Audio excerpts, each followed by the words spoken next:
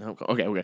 What's up, everybody? This is the greatest show on dirt. Today is Sunday, April 15th, 2018. I'm your host, Quentin, coming to you live from the Sweet Bee Studios. And today I've got a special guest. This special guest used to beat me up a lot when I was a kid, and I might or may not be permanently scarred from it. And he is also a St. Louis Cardinals fan, which if you know me, you know I'm a Cubs fan. So there's a lot of arguments that go on during baseball season. This is my older brother, Jonathan. What's going on, man? Not much. Good to be here. So your audience knows, you deserved almost all of those beatdowns. Oh, no, not me. You were a little tired at times. Now, is this where we're going to talk about me throwing the He-Man action figures in the dog cage? Where they? Yeah. There's no telling what those things have been worth. Those are like, the 1980s, 82s, 83 He-Mans and Skeletor that were fed to bird dogs. Yes. What were their names? Ace and I don't remember. Ace and Duke. Ace and Duke. Yeah. I don't remember doing that. I kind of do remember doing that. I remember the cage in the backyard, and I guess I was just I'm a middle child, I think, honestly, you beat me up, and then it caused me to do those things. It could have been the other way around, but, it's a chicken or the egg, I guess. Who knows? But, yeah, this is the reason. This is the other half of, my middle child syndrome. We have a little sister who is we broke her leg probably 10 times growing up. So after we broke her leg, she would run to mom and say, "You broke my leg." It's like usually her leg was broke whenever she was kicking one of us with that leg. Exactly, right? Or when we would be at the swim. Oh, yeah. And then we'd be at the swimming pools and splash her with water or throw in. And she'd be like, "I can't get wet." And, it's like, we're all swimming. What are you doing? But yeah, she's, I think, recovered from her broken legs. And then here we go. But yeah, interesting story about us. We grew up in Southern Illinois. You grew up a Cardinals fan. I watched a lot of Braves baseball and a lot of Cubs baseball growing up. Then as I got older, I guess I just became this masochist, someone who just wanted to watch a losing team more and more. And so that's kind of how that went. But speaking of kids, actually, this is kind of what I want to start with, man. Your youngest right now is starting T-ball. Yes, the 3-year-old he had his first game last week, and for a 3-year-old, he's probably the best hitter I got for a 3-year-old. Some of my 4-year-olds who are in their second season are doing a little bit better, but no, he is. He will whack that ball off the tee. We're still working on some soft pitch where he can hit the ball out of the air on a soft pitch. Really? But he's coming along for a 3-year-old. He's doing quite well. He's got a good swing, actually. When I saw that video, it didn't set into me that was a 3-year-old. I was just like, whoa, he can really hit the ball. But now I know you had mentioned that you kind of have to, teach him to run the bases. So in the video, you were kind of guiding him up to first base. But now, if I'm not mistaken, didn't you tell me that he ran to third base and then just went through the opposing team's dugout and hung out with some friends? Oh yeah. Well, that was during a practice. Yeah. We were practicing. It was actually our practice before that game. He was on third base, and next batter was coming up, and I look up.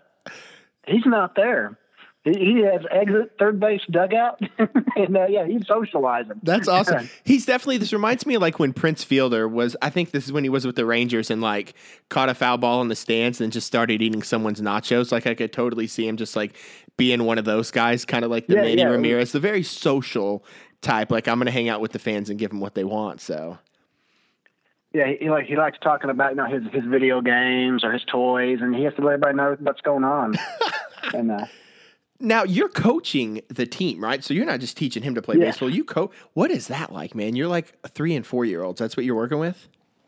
The 3 and 4 year olds. After you get done with a game or a practice, you're ready to go to bed. It is fun, but you're essentially trying to keep cats into a baseball field and trying to keep them focused. But they are a ton of fun. But they are. It's you have to be high energy to keep them engaged into the game itself. Oh yeah.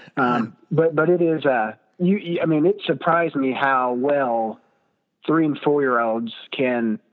Of course, the fielding they don't do that. They do really well on, which you would like to see. But as far as their batting, they're picking up batting pretty quick. So it's by the time these kids get into second grade, they're going to be pretty wicked with a baseball bat. I feel like that's the way kids are these days in general. Like they come out of the womb, they know how to use an iPad. I feel like they're bigger than ever. You know what I mean? Like kids are growing up so fast, like height and stuff like that. Like you see a 10 or 11-year-old and they're like 5'10", just like, I remember, what was it like last year watching part of like the Little League World Series, and a lot of these kids look like, I mean, sure you're not like in high school? Like what in the world's happening right now? But oh yeah, I got a nephew from the other side of the family who is he's in first grade, so he's playing like junior rookie baseball, and there is a kid that is, man, I bet he's 5'2" already. How old is he? And I think he's technically a second grader, but I'm pretty sure he's failed a couple times. Dude, yeah. But I mean, he is massive. This reminds me of like the Little League World Series when it's like the kids say they're like 10, but they're really like 14. And it's like, how old are you? That birth certificate. Yeah, what was that? Well, he ended up pitching in Marion on that minor league team. I cannot think of his name. I remember that actually. Yeah, and it was he was famous, but yeah, it turned out he had a false birth certificate and was 4 years older than he should have been or something like that. I cannot remember that kid's name. I don't remember either. But, dude, do you know who else used to pitch for that team? Now, what we're talking about is, like, the Southern Illinois Miners. They're, like, in the – what league are they in? The Frontier League. It's that new deal, yeah. Tanner, I can't remember. Tanner Roark, who pitches for the Nationals, pitched in the Frontier League for the Miners. At least they produced somebody. Yeah, I mean, he's been pitching pretty good this year for sure. But, yeah, I wish I remember what that kid's name was who on the birth certificate thing. But now, what do you guys do, like, after the game? Like, are we, like, full refreshments? You guys going to Dairy Queen, like, still keeping that stuff intact? No, they don't. This is they do things different here in Kentucky on their Little League. In fact, they switched from Little League to Cal Ripken baseball. Oh, because apparently until this season, you couldn't steal a base, even if you were like in the rookie league. So you were third and fourth grader. They weren't stealing bases. So is that that's not baseball? So I don't understand what the Cal Ripken League is. Like, is that just like a particular league based on rules? It is. It is a Little League alternative, and Little League is actually losing. This is their last year, or maybe last year was. I think this is their last year of having that ESPN contract with the Little League World Series. Cal Ripken is going to take over. It is more, you're playing baseball, and you're playing more baseball rules in Cal Ripken. There's it's almost it's basically identical to what me and you played in Little League. Little League has put in so many rules to make things safer for the players. Oh, like no stealing bases and stuff. Yeah, and it's you have essentially lost bat restrictions and things like that. You're losing baseball because we tried to get safe, and I understand safety, and safety is important, but it's hurt the game at this point. You got kids going into middle school who haven't been stealing bases. Trying to try it for their middle school baseball team, and they have no experience stealing bases. Where in Ripken, you're able to do that. You're able to learn that aspect of the game. Oh, yeah. To me, that makes a world of difference. Do they lead off and stuff, or do they have to stay on the bag? In those other leagues, there is I can't remember what the age break is where you actually get the lead off. I think it may actually be in the I'm trying to think of the age breakdowns. I think it's by third grade. You're able to lead off and steal bases in third grade here. Because I don't remember when we played when we were able to lead off, but I know like in the younger years you weren't. But so that's a pretty cool thing for sure. And they're enacting that now where you're playing at, or they're about to. Yeah, we this year we switched. Of course, T-ball you don't steal. Yeah. We switched to Ripken baseball, which is real baseball. Oh, that's awesome for sure. But yeah, to me, it's a much better league, and they're easier to work with. Just because you have to get your league approved and sanctioned, and get your league going, and they're just much quicker to work with. Ripken is. Those people there are much. They're more on the ball than what Little League was. Yeah, well, they gave you guys like real hats and stuff. Like the picture I saw, like they've got like real like L.A. Dodgers hats and the Dodgers gear and stuff like that, which is awesome. It's official licensed, officially licensed MLB logos. I mean, it's merchandise. They're nice uniforms, nice hats. Yeah, they don't got that fishing mesh in the back. Dude, I remember I remember those hats back in the day. Like they were the weirdest. It was almost like you were like a cone head because the hat had like the weirdest bill on it. Yeah. And then like the hat itself was like so tall. It was just obnoxious. I kind of wish I had one still, but it was definitely the weirdest hats. And like we never had cool team names like the Dodgers, we were like, whoever our sponsor was. Like the first team I was ever on, I think was Olin, which was like some sort of, I don't know, maybe some sort of like Monsanto like company. I'm not really too sure. But we never had any cool teams and we had some really weird hats. But yeah, that sounds pretty cool. How many teams do you guys have in that league? Like a lot of kids playing? We ended up having 8 teams this season. Dude, we actually had enough for 9 teams players, but we lost it. We couldn't coach shortage. Yeah. So we got 8 large teams. But yeah, T-ball is the biggest league this year. Biggest that they've ever had, I think, and it's doing quite well. Is that like the funnest thing to coach T-ball? I feel like I would love it. It is fun. I'm looking forward more to whenever we get Ron into the the actual pitch. Oh yeah. You start and it's a whole different atmosphere. Just coaching your kid out there. Yeah. Getting to teach them how to play the ball and kids can be competitive too. Oh yeah. Even the 3 and 4 year olds. We actually have one girl I had to send out to the not quite to the outfield, but she was because T-ball they can't hit the ball to the outfield anyways unless it rolls there, but. She's a trash talker. Yes. but she in a real game she would have been ejected for throwing dirt in the face of an opposing player. Oh, that really happened? Oh yeah. Man, good for her. Yeah, she was my third baseman. And she got a little aggressive. So what happens? So when the runners get the third, she like throws some dirt in their eyes to make it where they maybe like can't see or something. Yeah, run the wrong way, can't touch home plate, and get lost. That is the best thing ever. Shoot, well, I guess we'll get into some baseball talk. Speaking of, like, baseball and, like, just being fun, Shohei Ohtani, that's what we'll talk about first. Like, he had a phenomenal, starting, 2 weeks ago. And I know me and you were texting back and forth. Obviously, today he didn't pitch, which I almost cried when, like, the Angels-Royals game was canceled because every Sunday – I've got it like ingrained in my head now. Like I know Shohei Ohtani's got to pitch. So it's like clear the schedule, do everything I have to do, and it's time to watch Shohei pitch. And the weather is like doing something crazy because there were 6 postponed games, and it's eating our fantasy league alive right now. Like I know you got 10 of my players. That's what I get for having all the players on certain teams. Dude, I had that too on like Thursday or Friday because I have like a bunch of Phillies because they were all kind of available. So I picked up like Kingery, Hoskins.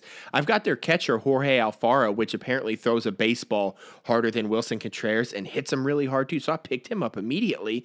But like I said, me and you were texting back and forth in that Ohtani game, that was on April 8th. So that was his second start. We was pitching against the Athletics, man. And I don't know about you, but I started watching that game probably about 10 minutes behind, but since I was skipping past commercials, I finally caught up to it. That was one of the most exciting baseball games I've watched, man. I had a blast watching that game and just watching this guy who had just hit 3 home runs the previous week come in and just shut these guys down with this fastball that started off 96 miles an hour. So you're kind of like, ooh, why is he throwing slow? But by the time his outing was done, he was back up to 100. He's got this 90 mile an hour splitter that looks like it's coming down the middle, but pulls this like David Copperfield trick where he cuts a body in half and the ball drops to the middle. And then he's still like, his breaking stuff is working good. What'd you think of that game?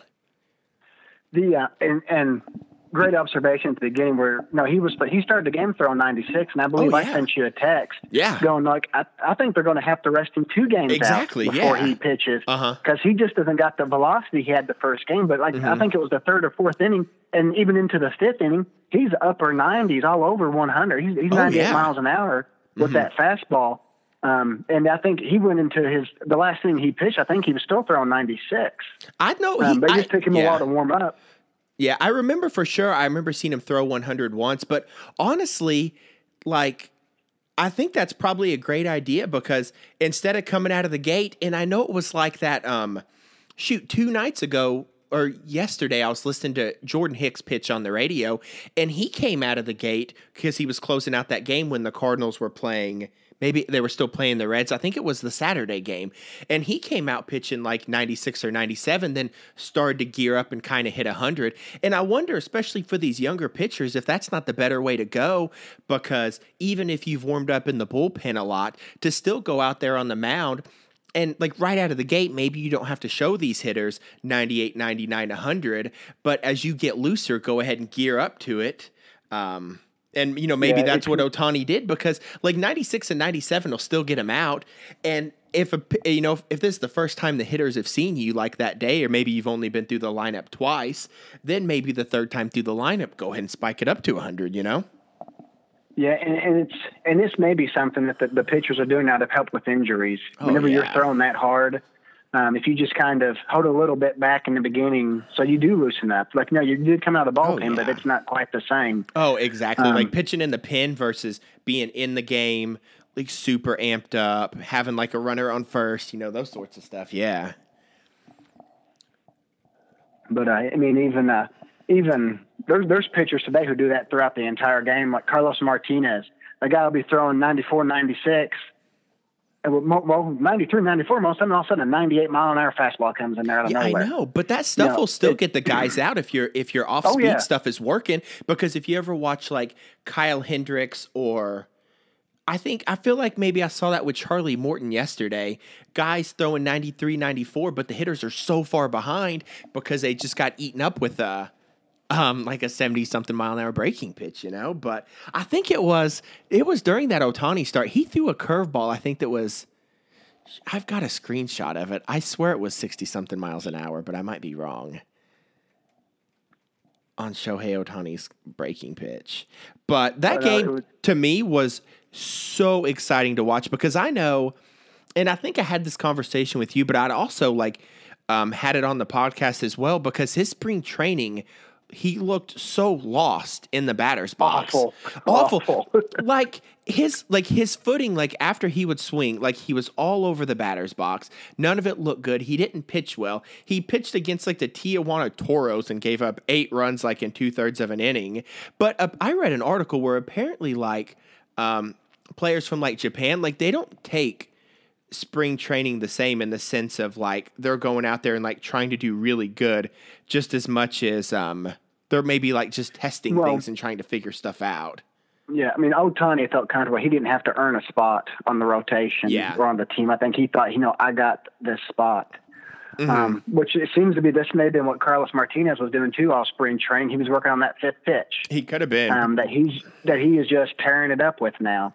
But he looked awful in spring training. All of a sudden we get to regular season. He has a rough first inning, his first game, but other than that, he's looked good. I think Carlos Ohtani flipped the switch. Oh, yeah. And he's on. Well, he had like the footwork thing too. So he came over with like a super high leg kick, and now he's doing like, he doesn't have a leg kick, but he's got this little toe tap where like he turns his foot in or something. And like a lot of scouts were barking at him in like spring training because his swing was too long and this high leg kick. And I feel like one of the things with him, which I think you see it with guys like Aaron Judge and definitely with Mike Trout, is you can really see the talent level of these guys when they make these really quick changes. So Shohei Ohtani may have had a real swing problem in spring training because, a lot of scouts say the type of curveballs that they throw in, nipping professional baseball, they're not up to the skill level of what it takes to hit one in Major League Baseball. And I think maybe what we've seen with Shohei is a lot of, the hype with what he could be might really be the case because one of the things that shows how good of an athlete he is how he was just able to make this quick change and go into spring training and say, okay, my swing's really messed up because these guys throw a lot different. And now he's abandoned the high leg kick. In the first week, he hits 3 home runs, which is crazy to me. Yeah, which Bryce Harper, you mentioned some players who adjust their swing. Bryce Harper was doing that at the beginning of the season. Sometimes he was kicking the leg, sometimes a toe tap. He would just, his swing was different. It's got to be, he identified with the pitch coming. Yeah. Oh, yeah. It's got to be with these different pitchers, though, because, heck, they throw anymore. Every team's got a starter that throws 98. Before I forget, though, the pitch speed range from Ohtani last Sunday, his fastest was 100.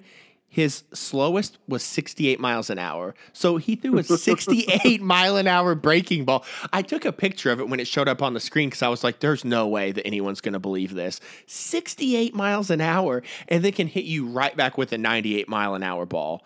Like, do you think it's crazy? I can't believe it. Like, this is my favorite baseball player right now is Shohei Ohtani to watch because he just does stuff that's like the last guy to like win a baseball game as a pitcher and then hit 3 home runs and then start again was like some guy in 1919, like back when like people used outhouses and like phones weren't even invented. That's like you could literally the last time someone did what Shohei Ohtani did, you could go buy a Ford Model T brand new, and that's what you were driving as a vehicle. I don't get it. Like, I'm going to go buy a Model T and then I got to go use the outhouse. And this is what's happening in real life right now. It's crazy. What do you think his season looks like? Do you think, do you think the Angels will start to use him more? Like, any thoughts on this? I don't. I think they're going to stick to their 6-man rotation, where he's pitching once a week. He'll pitch no more than once a week. Mm-hmm. But that's going to cut down on his bat time. I don't think they're going to change that because they want him to pitch, but they need his bat as well. Big time. So they have to find that balance. But one thing that it's going to do, it's going to create a interesting conversation come MVP voting time. What if you do if Ohtani wins 14 games, pitching once a week, and has his ERA right at 3 or right under 3, and the guy hits 20 home runs, batting 300 and something. Both 300. I mean, it's going to be a different dynamic come MVP voting time. Even though he may not be the best batter, may not be the best pitcher, he's doing both.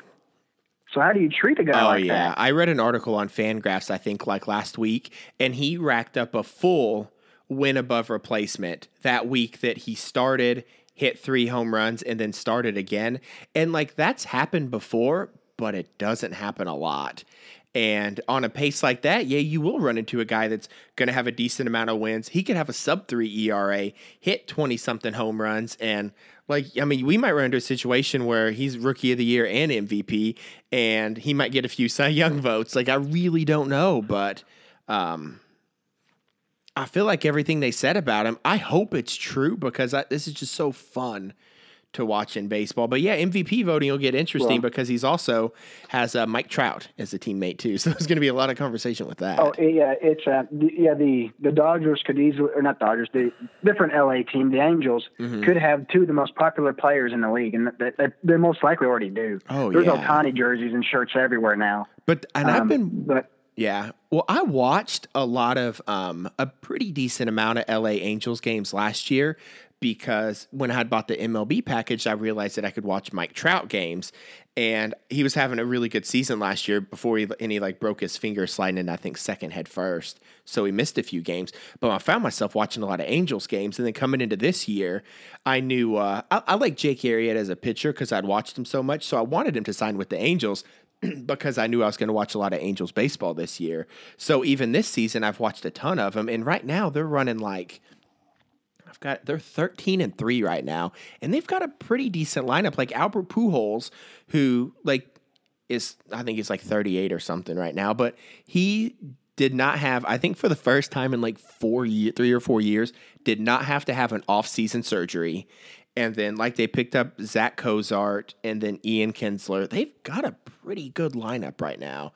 I know starting pitching for him was kind of iffy, but I feel like Shohei Ohtani just being in the clubhouse alone. Like I remember the scene where Shohei hit his first home run and then he came back to the dugout and they gave him the silent treatment. And then Shohei just starts shaking people to get their attention. And then before you know it, the whole dugout is jumping in excitement because this guy just hit his first home run. And that's the stuff I love beyond wins above replacement and all this type of data, because not only do you get a guy that could win, like you said, 14 games, hit 20 plus home runs and have a 3 ERA, but it's what he does to the clubhouse, makes the moves that the Angels did in the offseason so much better because now the clubhouse dynamic is so different. And then on top of that, you have Albert Pujols, who's been in the best shape that he's been in. in the last probably 3 years because he had a great offseason. He could actually condition. This team, I think they're going to win the wild card, and you'll see him in the playoffs. And that's all I want more than anything is to see Mike Trout. He's been in the playoffs once before, and I think the Angels got swept, which may have been like 5 years ago. But from like a baseball fan perspective, God, I want to see this team in a wild card. I want to see him in the playoffs. Yeah, the Angel fans have been suffering. They've spent some money. They've gotten players. They've gotten big names. They gambled on Josh Hamilton, which I would have done the same thing. It didn't work out, but I would have done the same thing. 100%. The Angels have been aggressive. They just haven't got those wins, and the fans they're still putting 40,000 fans in the seats every game. Mm-hmm. LA is a dedicated baseball town. If you count them and the Dodgers, they're putting 80,000 people in the stands every game. Those are LA is a baseball town, and it would be good for the city to get the Angels in the playoffs. Yeah, and I think it'll just be great for baseball because, like, to see Mike Trout in the playoffs. Like, I remember last year when the Angels played the Nationals and you had Harper and Trout on the same field. It was such fun baseball to watch. I loved it. Yeah, and that's what I was going to. If you had a Angels and Nationals World Series, it would probably be the most watched World Series just because of we'll have to say 3 names now: Ohtani, Trout, and Harper. Oh yeah. It is, and those are probably 3 of the best players in Major League Baseball right now. And it would be an exciting World Series to see. Oh, I would be so pumped for it. And like, I'm so glad this is working out for Shohei Ohtani. Like, and I take it for granted, like what he's doing, but this is a 23-year-old kid who, first of all, passed up on millions of dollars because if he had waited till he was 25, he could have signed probably like a $200 million contract, but instead opted to play for the league minimum of like $540,000, take like a $3 million signing bonus, which is still like $3 million. But now he's in like a new country, doesn't really speak the language, is playing in a completely different league. And then he's on a team with probably 2 future Hall of Famers at least.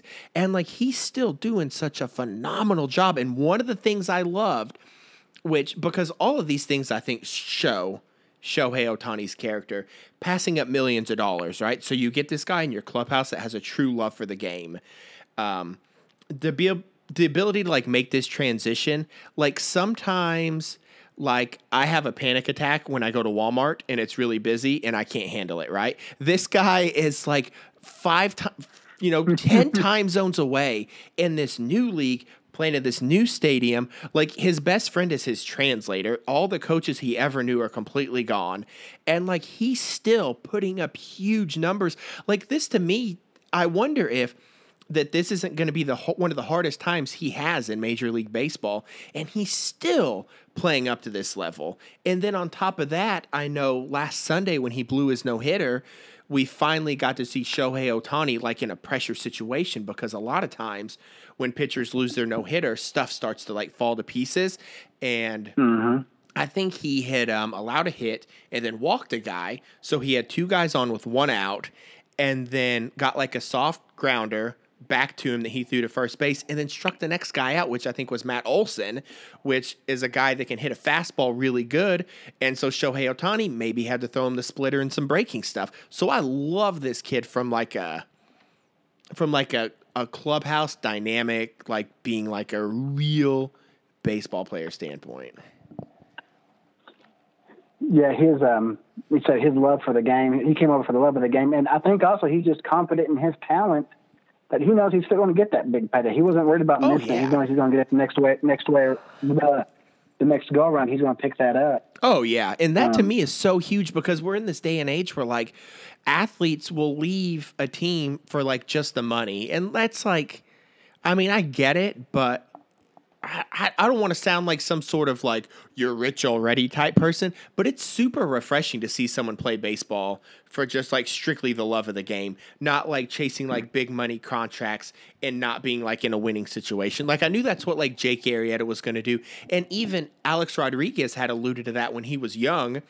Cause we'll get into like the Bryce Harper contract situation, but last, Sunday on like Sunday Night Baseball, I think it was the Mets and the Nationals playing, and Alex Rodriguez had pretty much said if he could go back in time, he would have went and played for the team he really wanted to play for less money, which was the New York Mets. But instead, he didn't kind of really follow his gut. He just went for the money and went down to Texas and basically said he regretted that decision. And, I mean, I don't really know what to say other than I just love this, like what he's doing, you know? Yeah. And to touch on that, you talked about his composure. Yeah, to see him lose that no-hitter and recover and shut him down. Last week as well, you seen Sutter had a no-hitter going against the Cardinals. Mm-hmm. Cardinals drop a bunt, break up his no-hitter, the guy melts down.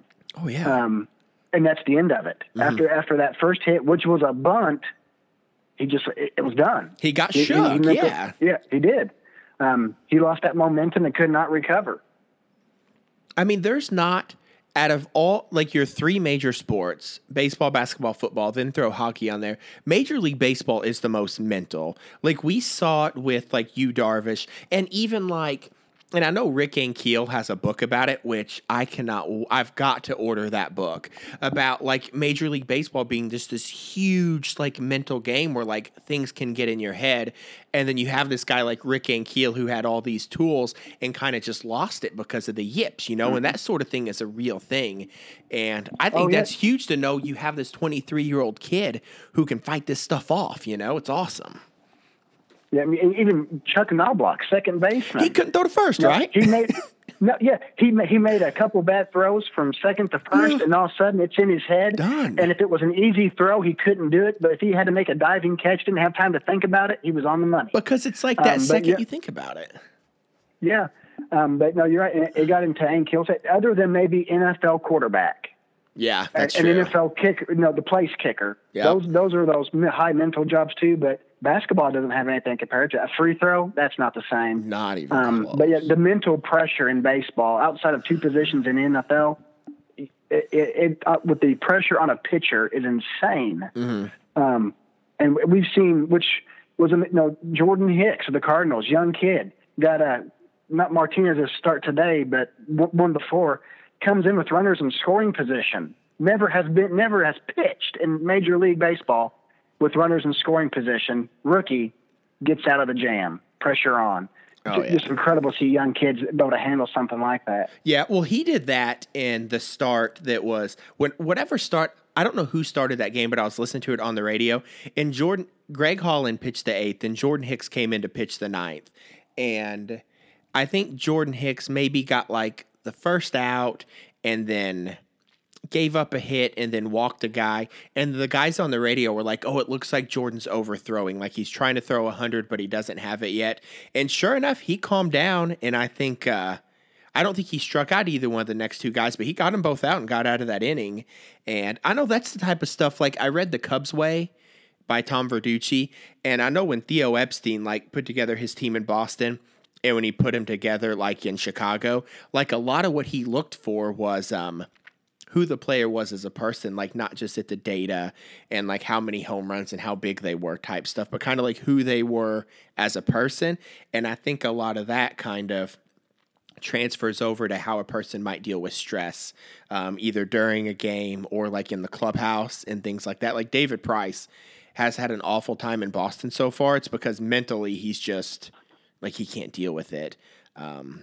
And I think that's what a lot of guys are doing that are building successful teams is they're finding these kids that are, have the physical aspect of it, but also, can perform mentally, which I think is huge. But I know the one thing I'm looking forward to, and then we'll move on to the next topic after this, but the Angels, so the 2 games Ohtani's pitched have been against the Oakland A's. Because that was the way the Angels schedule worked. I think they were in Oakland, and then they came home to play Oakland. And I know, let me bring up the schedule real quick.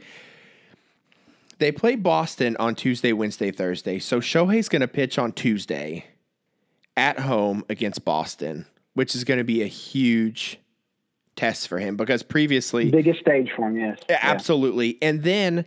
after that, the Angels stay at home and play San Francisco. So if I count this right, 1, 2, 3, 4, 5. If he's pitching every 6 days, he'll pitch Tuesday at home against Boston. Then he'll pitch Monday the 23rd in Houston, which is going to be must-watch TV for sure. Basically playing the world champs and then playing Boston, which Boston's also playing out of their mind. I think they're 11-4. So, one of the them and the Dodgers right now, probably the hottest teams in baseball. Mets are doing good, but they played a bunch of nobodies. Yeah, and I think that's how it is. And Matt Harvey still is 13 games in a row where he hasn't pitched over 5 innings, which is basically the whole entire Chicago Cubs pitching staff right now. They can't get besides Kyle Hendricks, I think pitched 6 innings and 2 earned runs. Their starters are playing awful right now, and I hope it's just the cold weather. That's all we can hope for. Okay, so let's jump into the Bryce Harper thing. And then after that, we'll talk about the NL Central. We'll talk about the Cardinals, because I think that's going to be a long conversation. So the Bryce Harper free agent contract, he's at the beginning of the season, he's like, I don't want to talk him and his phenomenal hair. Do you know Bryce Harper signed a hair contract? He's got a hair company now that as a sponsor. You guys on shampoo yet? Dude, he's got a whole Bryce Harper kit. So there's a company called Blind Barber. And so and I uploaded the commercial onto the Twitter as well, on Twitter. And it's basically 45 seconds of Bryce Harper staring into the mirror, talking to his hair. And it's great.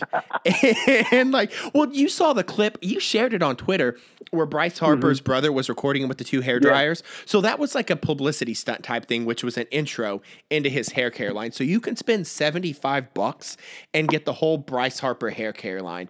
And I'm not going to lie, I'm about to jump on it right now because I want nothing more than Bryce Harper's hair. It's so good. It's so voluminous. And I don't know what it is with him, but every time he if he hits a baseball and starts running around the bases, his helmet comes off immediately. And now he's got you got to show that hair. I absolutely would. I kid you not, if I was Bryce Harper, the second I hit a baseball, I don't leave the batter's box before I throw that helmet off, and then I just start letting that hair flow like a beautiful, beautiful river. And dude, he's got the best of it. And this commercial's literally 45 seconds of him just talking to his hair. And he's like, bottom of the 9th, 2 outs. He goes, bottom of the 9th, 2 outs. Bryce Harper steps to the sink and he's doing his hair. And then his wife yells at him because he's in the bathroom with the door shut. And his wife goes, Bryce, are you in there talking to yourself? And he goes, no, I'm not. I'm talking to my hair. And I'm like, yes, it's the best ever. And, oh, it's so good. But, the whole free agent contract thing is coming up. So he plays this year and that's it. He's done. He's going to be on the market. And, Alex Rodriguez had a little bit to say on it during Sunday Night Baseball last week, but you could tell because he was I don't know Bryce that well. So I couldn't really give him any sort of advice, but early reports have said anything from, 400 million to I swear I've even seen a couple articles that say that this guy could get $500 million for a contract. There's no doubt he's going to be the highest paid player ever. He will whenever he signs. Giancarlo Stanton hit 13 and $325 million, but Bryce Harper's a more valuable player. He's from a business standpoint, if your team's going to sign him, he's definitely this very good looking, edgy baseball player who's got a batting stance that looks so vicious. He's kind of got, he kind of looks relaxed when he starts his batting stance. And then when the ball's coming at him, it's he's got this, you ever watch Rookie of the Year where, the kid breaks his arm and he throws the baseball and it goes ooh, and it makes this sound. And then all of a sudden he throws a 110 mile an hour fastball. Bryce Harper is just standing calm in the batter's box.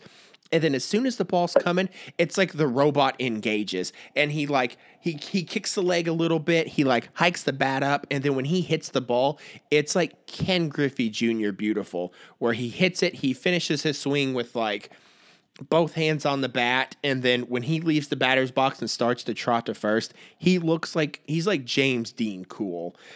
So if you're going to sign him to your team, he's the coolest baseball player on earth. But right now, he also might be the best player on earth. Trout, generally takes those wins above replacement numbers, but as it sits right now, he leads all the majors in home runs. He walks more than anybody. And if he signs a $400 million deal, I mean, I'm no mathematician, but 10 years, that puts him at $40 million. If he signs a 15-year contract, that probably puts him maybe like $35 million a year. I'm not too sure. I guess my first question is, man, do you think the Nationals keep him? I do not. And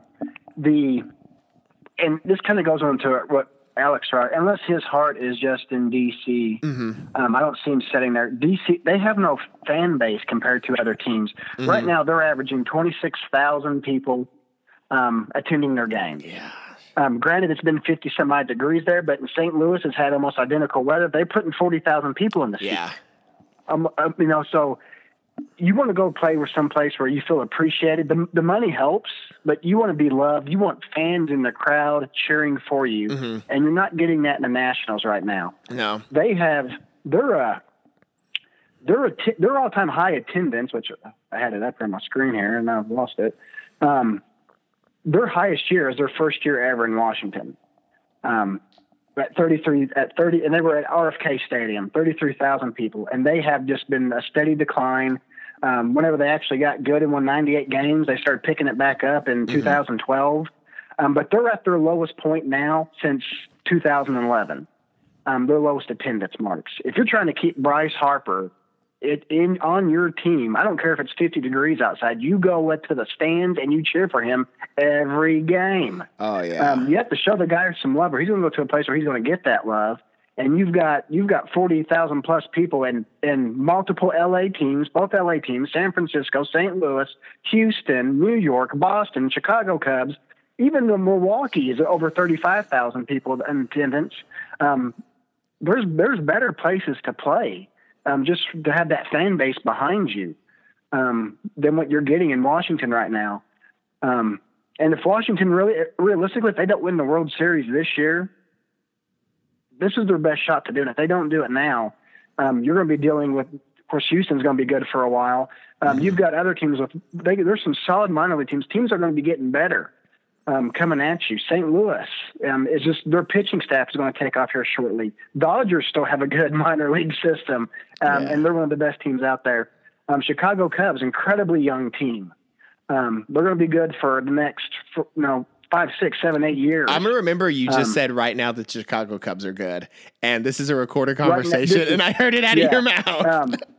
This is that where they're almost that Sandberg, Mark Grace era, where they're good for 6, 8 years, But yeah, honestly, I think you're a little more positive on the Cubs than what I am right now. But I see what you're saying though, and you even got like the Philadelphia Phillies, who are in a big market and have the money to spend, and I mean they've got a lot of studs coming up too. Mm-hmm. And Texas is a team that looks like they're going to turn it around here soon too. But I don't see Harper going down to Texas. He's going to want to win now. So he's going to pick a team he thinks he can win now, make good money, a team with a large market that's going to help him sell his hair stuff, his hairline, his hair products. That's true. That's true. And of course, LA is a great baseball town. You got some big teams in New York, Chicago. Even though St. Louis is Midwest, it's a dedicated baseball town. Yeah. Been one for the last ever since I've been alive in the '80s. St. Louis has been one of the most popular teams, putting fans in the stands. But I think he goes to a better baseball market where he can feel appreciated. Just outside of the dollar. I mean, there's a difference between having 25,000 fans cheering for you and 40,000 cheering for you. Yeah, I know. I'm going to try to remember as much of this article that I read. And I think it may have been in the Washington Post, where it talked about kind of just talking about like who Bryce Harper is as a person, and about it almost just alluded to the fact that like his main goal is to like win and just play baseball, where he's kind of like more of like a simple guy and not so much of like to chase for the money. As Bryce Harper's gotten older, like when he was younger, he used to be super outspoken on like make baseball fun again and like that sort of stuff. But as he's gotten like a little older, he talks to the media a little less. He definitely declines more interviews than he accepts. And all of these things were kind of put together that all Bryce Harper cares about is just playing baseball. Kind of like Mike Trout, right? Mike Trout, I think, could have hit a big free agency contract now, but he signed an extension with the Angels, which I think runs out at the end of 2019 or 2020, because like he just wants to play baseball. You know, he's not going to chase the money. And which leads me to believe that you might be right on that, where Bryce Harper, if anybody's the type of player that is going to play to be a legend and to have his name remembered, 100 years from now, I think Bryce Harper is that guy, and he's been groomed to be that guy since he was, 15 years old, playing in front of like thousands of people. And I also think like he's built for that, because as the pressure mounts on him with like, since he came into the league when he was 19, which doesn't happen a lot, and he's had phenomenal seasons in Major League Baseball since he's 19. And then now he's coming into his walk year where he's about to be a free agent, and he's walking more than ever. He's batting over 300, a little over 300 right now. He leads all of Major League Baseball in home runs at 7. I think you're right about that, man. I think that he's going to, at least I hope he does, he's going to get paid no matter what, and he's got enough money for like the next 5 generations of his family, but I think he's a guy that's going to chase the legend. I think he's going to want to play for like this, a team that's going to win, like the St. Louis Cardinals or who else. And basically what I'm trying to say is, I think that's what he does. I think he's going to want to play baseball where he's going to say, I know I'm going to get paid. I want to be remembered, and I want to be put in a position to where, 50 years from now, people are going to be looking at the playoff games that I played in. Hitting clutch home runs, making big plays and stuff.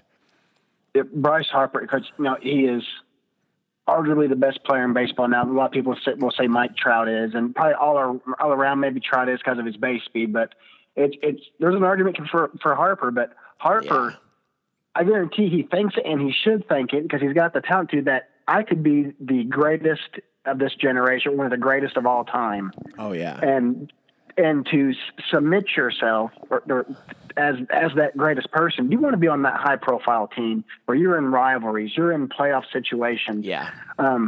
Because Bryce Harper could go down. Obviously he's going to be a Hall of Famer, but he could go down as one of the greatest of all time, and that's the attitude he needs to have. And he should be chasing that legacy to make himself, because he's capable of doing it. But you get a team, if you go to the Dodgers, you got the rivalry with the Giants. If you land in the Cubs or the Cardinals, you got the rivalry with each other. New York, you got Boston. There's just.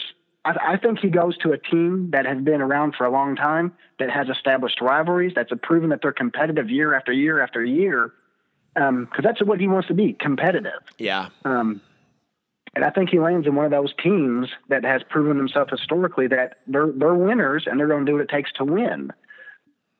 Yeah, you're 100% right. The article that I was talking about that I poorly tried to explain was from the Chicago Tribune. Kind of like when he was asked about like his big contract situation coming up, and when a guy answers, I don't want to think about that. Like, I want to play baseball. This is what I was born to do, and I wouldn't trade it for anything in the world. Like, his answers alone point to exactly what you just said. And like, that was why, during this off season when Giancarlo Stanton was going to be traded somewhere, I'm a Cubs fan through and through, but as I've started this podcast, I've become more so of an objective baseball fan. So when Giancarlo Stanton was picking his place, I knew that a contract or a trade was on the table for the San Francisco Giants and the Cardinals with the Miami Marlins. And my first thought was, and I think I'd even tweeted it or wrote about it somewhere, that Giancarlo Stanton should go to the Cardinals, because if he wants his name to be remembered and to be put in positions to where he's going to win a baseball game, that's the type of franchise you want to go to. And on last week's podcast, I got a buddy who's a big Red Sox fan, and we had talked about, I don't remember if it was on the podcast or just a one-on-one conversation we had, but it was about how the New York Yankees are the worst place Giancarlo Stanton could have picked to play, because the environment's good, but the Yankees have always won World Series titles, and if anyone's a Yankees fan, they're going to hate me for this probably, on like their payroll, right?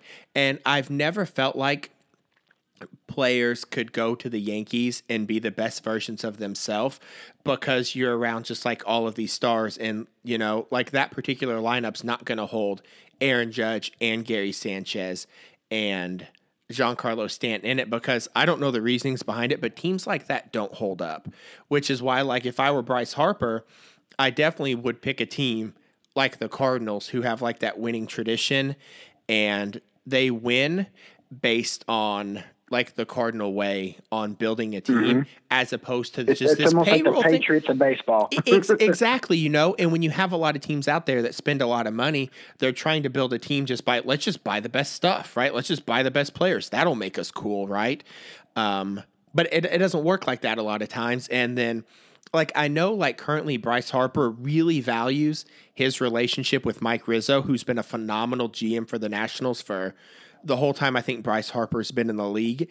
And I know that the Washington Nationals have like a contingency plan because Victor Robles is going to be a really good outfielder. And you also like Bryce Harper is going to be a free agent at the end of this year. But at the end of 2019, you've got Daniel Murphy and Gio Gonzalez and Anthony Rendon, who are all going to be free agents as well. So when it comes to like the Nationals, they might not make as big of a push as we think because they're not a huge market team. And they also like so they can't afford to be kind of hamstrung by like a $400 million contract if that's what Bryce gets. And so that's why another reason why I think, you know, Bryce might go somewhere else. But if I had to pick teams for him, I kind of agree with you on that. Like, I love how the Giants run their organization. I've talked about it like a dozen times on the podcast about like how they're building this team this year and signing a bunch of 30-year-olds, and they have the oldest team in baseball. And like, right, everyone's shocked about that, but like it goes beyond the data and goes to like the eye test. Like, I know Andrew McCutchen's past his prime, right? He was an MVP in 2015, but who is he as a person and what can he do in the clubhouse, right? And when you have a team like that that builds their teams like that, I mean, right? The Giants won 3 World Series titles in 5 years, and we know what the Cardinals have done. So yeah, I would totally like him with like the Giants or the Cardinals, or I mean, I don't think he goes to the Cubs because, and I thought about this too with like the Kevin Durant factor, right? So now that I'm thinking about teams, and I know, I mean, that's basketball, but athletes see that sort of stuff. Like, even if it's a different sport, like I know Giancarlo Stanton got a little bit of crap for like, oh, you want to go to the Yankees? Like, that's easy. They were 1 win away from the World Series last year. And then Kevin Durant goes to Golden State from OKC, and like, he gets reamed on social media, any sort of media. It's like, Kevin Durant, what a lose. Like, you know, it's those sort of things. Chaser. And it's like the Chicago Cubs already have something. They've got all the pieces in place. Like, where's Bryce fit into that? Like, what's he going to do? Like, he's just going to come and be Rizzo and Bryant's best friend? Like, that dynamic's already built. So that's why, like, I mean, I know like him and Chris Bryant are friends. I don't see him going to Chicago, and possibly because him and Chris Bryant are best friend, or not best friends, but like they've known each other forever. So it's kind of like, that's Chris's thing. Like, I don't want to go over there. Like, where else would I want to go? And I like him to go to just a low key franchise who doesn't spend a ton, who just builds their team on like their way, you know? And that's the, like you mentioned, the Nationals, they could potentially get really bad really soon, even though they do got some minor league prospects, but the talent could start leaving Washington pretty quickly. St. Louis, you see a lot of talent leave, but they've always got more coming. It's with the way with the way that they do it. It really is. Their farm system, they just produce, and it seems like outfielders have been for the longest time, but now it seems they're switching the pitching. But they've always got outfielders, even though they're always trading outfilders or letting them go. Dude. But they've always got outfielders in the minors still coming up. You know, when they traded Stevens Piscotty in the offseason because his mom has ALS, Lou Gehrig's disease, I remember it was the 2015 season, I feel like. I think he was playing well for the Cardinals in 2015, and he had a good season and a good postseason that year.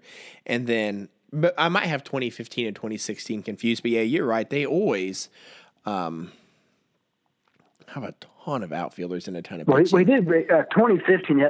He came in later in the season. But both of those first two seasons of his were good. It was last year he struggled a little bit. Because I remember, Well, I remember watching those that NLDS where the Cubs and Cardinals played in 2015, and like I know that Stephen Piscotty went to Stanford because that's all they would talk about. Mm-hmm. Like every time he would come up and slug like a big hit, they'd be like Stanford zone or something like that. And I'd be like, I don't care that Piscotty went to Stanford. Stop hitting the ball. But yeah, I mean that was it. But yeah, with Bryce, man, I think I don't know if I have anything else to add to that other than I just feel like who he is as a person. I think that's what he's going to go for in whatever team that is. I'm trying to think of other teams that. Phil, I think I read somewhere where like a lot of writers think the front runners are the Yankees and the Phillies, but I think they're just saying the Yankees just because like people were saying that Shohei Ohtani was the favorite to go to the Yankees too, but I don't see him going to the Yankees at all. I don't think he'd have any. I'd see him going to the Mets before I'd see him going to the Yankees. He would go. Yeah, he's going to go to a place where he can win, but he's going to be that face of that franchise. He'd get lost in Chicago. He'd get lost in New York because you got so many people. Who's the star? Who's the team leader? Yep. Who's that guy? And he wouldn't be that guy in the Cubs and Yankees, not at least the way he would be if he was at the Mets or the Cardinals or the Giants. I could see, like, if I'm naming teams off the top of my head right now, I'm like Giants, Mets, Cardinals,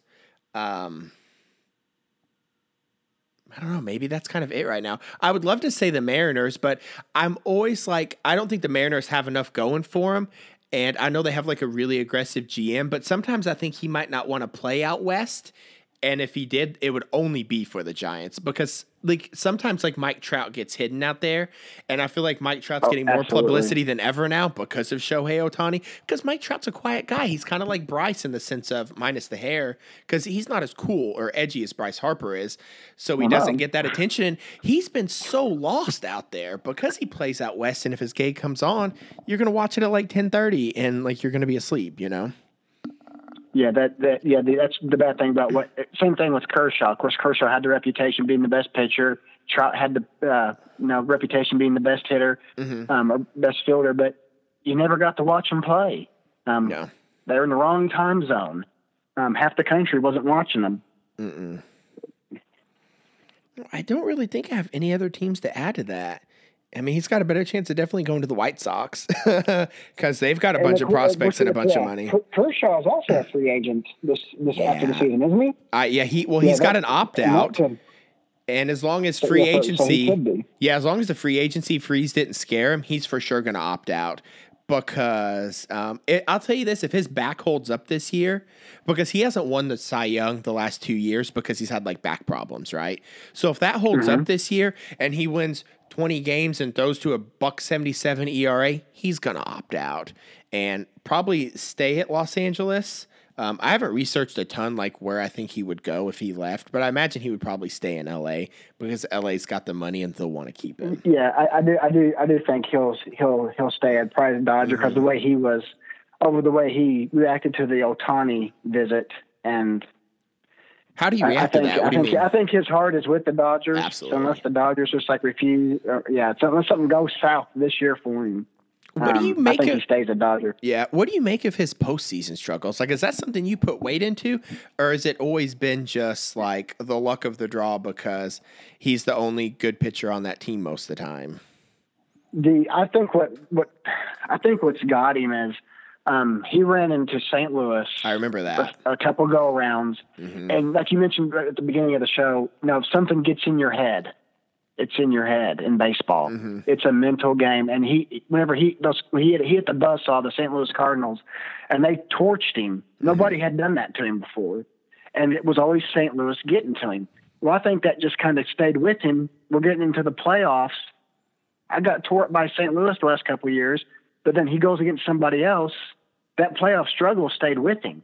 And he did better this year than I expected him to. He's slowly getting over it. Yeah. But the Dodgers had issues pitching. Of course, they're going against the Astros there in the world. But the Astros had a heck of a lineup. But I think it's all mental with him. Yeah. I think if he has like a couple, if he can just rattle off a couple just shutdowns, I think he can get over it. As long as a team not wearing Cardinals on their shirt doesn't go against him, I think it'll be okay. And I remember. Go ahead. But yeah, I think it's just mental. Cardinals rattled him and in the playoffs, and I think that's all it is. Just a mental thing for him. Yeah, well, I know even in 2015, when him and Zach Greinke were both with the Dodgers, like the New York Mets ate him up, and the New York Mets were on fire that year. Daniel Murphy was hitting every single baseball he hit was going over the fence, and that was right when Daniel Murphy like figured out his swing the year before he signed with the Nationals. And yeah, Clayton Kershaw had a couple pretty good starts, I think, against the Cubs over the past couple playoffs. So yeah, maybe he's kind of getting there because I know in 2016 the Cubs had a good offense and Clayton shut him down the first time, but then the second time because they had seen him, I think they put up like 5 runs in 5 innings on him. But speaking of the NL Central, so let's go into this Cardinals talk. Now, I know we both grew up in Southern Illinois. I'm a Cubs fan. You're a Cardinals fan. So don't rub all of this stuff in my face too much, please. That'd be really appreciated. But I've watched enough of spring training for the Cardinals, and I've kind of figured out what they have. And the first thing that got me on the St. Louis Cardinals was Luke Weaver. You've got this guy that sits under 6 feet tall. He pitches the start of his pitch delivery, he doesn't throw across his body like Jake Arrieta does, but he starts his motion like Jake Arrieta. So when I noticed that, I was like, oh, I like the way he throws. It's because a lot of times when I watch a pitcher pitch, if they throw like a pitcher that I've liked to watch, I'll watch him. So for example, Steven Strasburg throws like Mark Pryor. So when Steven Strasburg pitches, I naturally want to watch it. So when I first saw Luke Weaver, I was like, oh, he starts off like Jake Arrieta. What's this guy about? And then I had read a few scouting reports on him, kind of looked at some of his numbers about how he's able to strike a lot of guys out and things like that. And I know last season with the Cardinals, he maybe started 7 games or something like that and put together really good numbers. So being an NL Central guy, right? I'm okay, so I'm going to read about the rest of this team. And then I ran into, similar to what Clayton Kershaw ran into in the 2014 postseason against the Cardinals, I ran into a Cardinals buzzsaw. And so I'm reading the names. Luke Weaver, that's pretty scary. Then Jordan Hicks. Right? For the people that are listening to this that don't watch Cardinals baseball, Jordan Hicks is throwing harder than Aroldis Chapman right now and went from single A baseball where guys make $5 an hour. He goes from single A to the show to the real life Major League Baseball. Jordan Hicks, this time last year was playing single A ball, maybe making $7,000 a year and eating lunch on a bus that he had bought from Quick Trip because that was the gas station as soon as he got off the interstate to go play another single A game. And now he's 101. He can throw a fastball. His fastest fastball this year was 101.97 or something. So he's basically throwing 102 miles an hour. And his delivery, I love. He's got the Nolan Ryan high leg kick, which is a super fun to watch. An angry delivery. He's such a nice kid too. If you ever watch an interview from him, you're like, oh yeah, he's a really nice guy. And he's got a baby face. He looks like he's 16 for real. But then the list he's only 19, isn't he? He might be 19. Who really knows? And then also I don't know if Tyler O'Neill's a really good prospect. I think they got him from the Blue Jays in some trade. But Tyler O'Neill, I think, is the guy that looks like he can bench 500 pounds. And his dad was a Canadian bodybuilder who was 5'10", 250 with 5% body fat. So his genetic game is strong. But then closing out the wrist, Alex Reyes just came off of Tommy John surgery. I think he's going to pitch. Is he going to pitch this year? Yeah, they have, because one, I think because Jordan Hicks was doing so good, looking so good for as young as he was, that I think they decided that, they're taking it slow. They even said we're going to take him back slow. No, our bullpen's better than we thought it was going to be. We're not going to rush him. Matt Bowman's a workhorse. We got Greg Holland. So let's take our time. Let's get it right with Reyes, because Reyes he's going to be their number one guy. I know Martinez is that guy now. Martinez is good, but Reyes, to me, Reyes has a higher ceiling. He's got a better fastball. He's going to be that number one guy for St. Louis. And the fact that Luke Weaver will be your fourth best pitcher probably here very shortly, it just speaks to the depth that you got. It's like the Dodgers, or it's not the Dodgers, the Astros. Their four-man deep, their fourth supposedly best pitcher, Garrett Cole, is liable to win the Cy Young if he keeps going like he's going. Yeah. But the Cardinals are going to have a devastating starting lineup. Hicks will not see. I don't think he'll ever be a starting pitcher. He's that burn fast and burn hard pitcher. Mm-hmm. He's going to be a potential. I think he's going to be the long-term closer, or he could be that Andrew Miller type who goes out there and pitches, every other night, couple innings. But yeah, he's either going to be their closer or he's going to be a new Andrew Miller. But regardless, the kid is throwing 102 miles an hour. And the fastball has movement. It sinks. You think the fastball is going out of the strike zone up high, and it drops right in on you. By the time you realize what it's doing, you swing, you're too late. Yeah, apparently that's what it is. It's got like crazy late movement, and I think that's what confuses hitters because like they think they know what they're getting, and it looks like it's just coming right where it's going, but then the late movement just got guys looking crazy, and then they miss it. Yeah, and really, the Cardinals, that they gave him to temptation to bring him up because he's not refined yet. He's still developing his four-seam fastball. He's basically got a sinker. That's the pitch nobody can hit, and he throws it a lot, and it works well for him. But once he develops that four-seam fastball, he's already working on I don't even know if it's a slider or a curve. It looks like something like a combination of both. But once he gets that worked out or develops those third and fourth pitches, the kid's going to be almost unhittable. That's just what makes it so dangerous. It's like he's still working on his stuff. And I feel like that's how his fastball worked. So like he's throwing 102 right now, but like it's getting faster. So I think last year he wasn't throwing this hard. And then the year before he wasn't throwing that hard. And, last year he was just 98 was his max. Yeah. Just of last year. So he had a big, massive jump. Of course, the year before that it was 96, I think. So he went to 96 to 98, and now he's all over 102. I mean, that's just what you get these guys that are these natural athletes. And Alex Reyes, before I forget, here's what scouts said about him. I wrote some notes down. Nasty breaking ball. Upper 90s fastball, and improving changeup. So he's getting better, but it gets better. Once a generation talent, frontline starter by the end of this year, and he can also throw 102 miles an hour. 101.97. That was his stuff. That was his stuff. And what makes it more dangerous having these studs is if there's a team that's going to manage them better and build them up, and it's going to be the St. Louis Cardinals. So you've got like, unfortunately, if you're an NL Central fan, you've got like one of the, from a developmental standpoint, probably the best team in baseball that's like getting these guys. And then on top of that, you got Jack Flaherty, who I like to call Black Jack Flaherty because like Black Jack McDowell, Chicago White Sox. He was just an awesome pitcher. Yeah, he was one of those. Yeah, loved it. And like the thing with like Jack Flaherty is like he's got a big league fastball that's ready to go, but he's got great command too, and he's got a slider that's up and coming. And he also, in the one start this year, he was like 5 innings, a 1-run ball, and he had a cup of coffee last year, I'm pretty sure, in the bigs and pitched really well. So depending on if you still have Carlos Martinez, and then you've got all these guys you're adding to the lineup.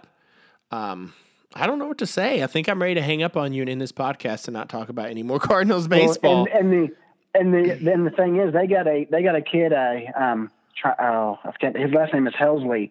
He's already thrown 98. He's going to be another 100-mile-an-hour pitcher by the time he gets to the big leagues, barring any injuries. The Cardinals just have arms all the way down to single A ball, and they got a. Let me get his name up here. It's when you accidentally close out your top 30 roster spots. Oh yeah. But yeah, the pitching talent is just ridiculous that St. Louis has. They don't got much coming up in the bat department, Well, they got a few. You mentioned O'Neill. If he can ever make contact, that ball is gone. He's their number 4 prospect. But they've got guys that I think Harrison Bader. Harrison Bader, and then there's a Max Sherrock, who Colton Wong is going to hold him up, but he's their best contact hitter they got in the minors, just their best pure hitter. Mm-hmm. But Ryan Helsley is the kid's name. Okay. But he's a heat thrower. And then Dakota Hudson, you're probably going to see him up towards the end of the season, probably pitch 5 or 6 games for the Cardinals as well. He doesn't got that natural. His fastball isn't as good as the others, but he's got a above average. He's still 97 mile an hour fastball guy with a slider almost as good as his fastball. So the Cardinals have plenty of pitching to fall back on. Yeah, and as long as they just take care of those young arms, it does make me a little nervous that like Jordan Hicks is only 21 and then they're kind of like putting him in here. But then on the other hand, like if he's going to throw 100 miles an hour here, he's just going to throw 100 miles an hour in single A or double A. So I hope they definitely just like limit his usage where they have to and all that stuff. He won't. I think whenever Reyes is ready, you're going to lose. Hicks will not finish the season with the Cardinals. They're going to shut him down at 60 or 70 innings. Yeah. They'll shut him down. Reyes is going to have probably a hard 90 inning stop on him as well. Coming off of Tommy John. You won't see.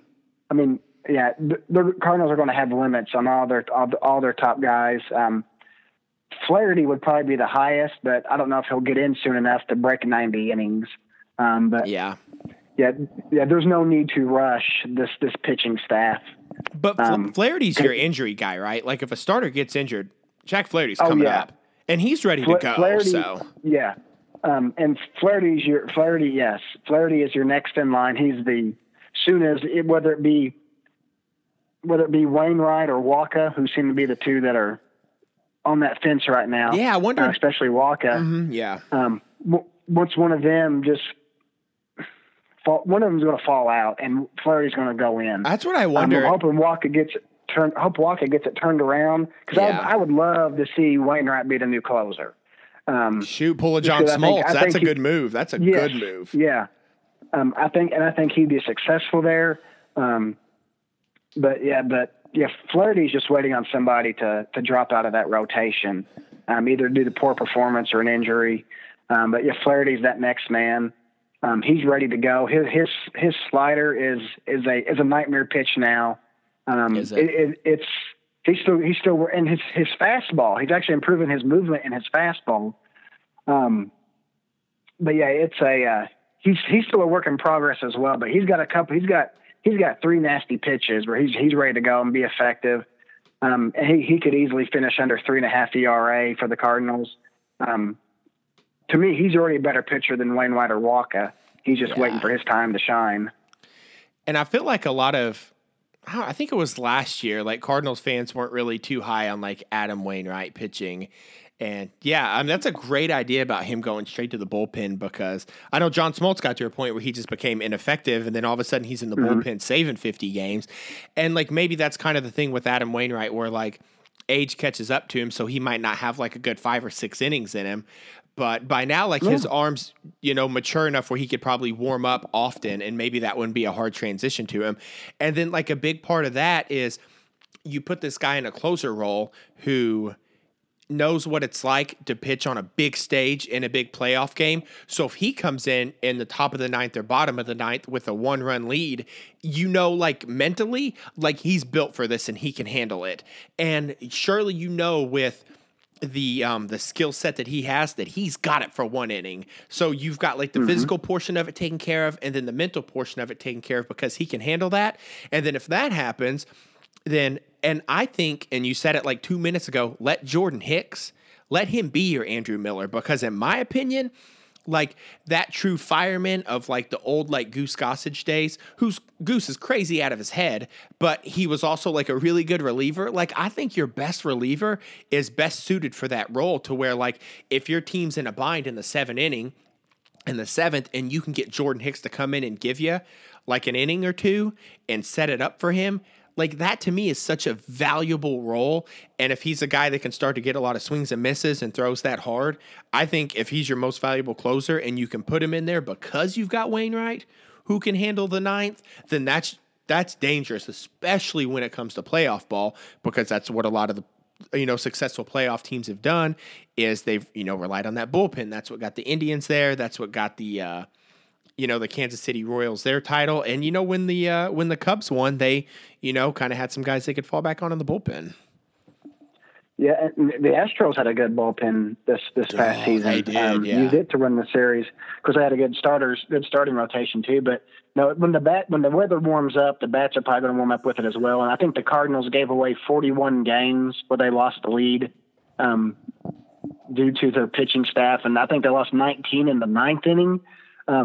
Blown saves. The Cardinals have got to, if they can figure out their bullpen issue, get a solid closer, whether that be Wainwright or maybe that's Holland. But between one of those two and Jordan Hicks, if they would have cut half of those 41 games out this past season, they're headed the Cubs. Yeah. But yeah, the Cardinals, their Achilles, the bats were there last year. Their Achilles heel was that bullpen and their closer row. Yeah. They couldn't not finish games.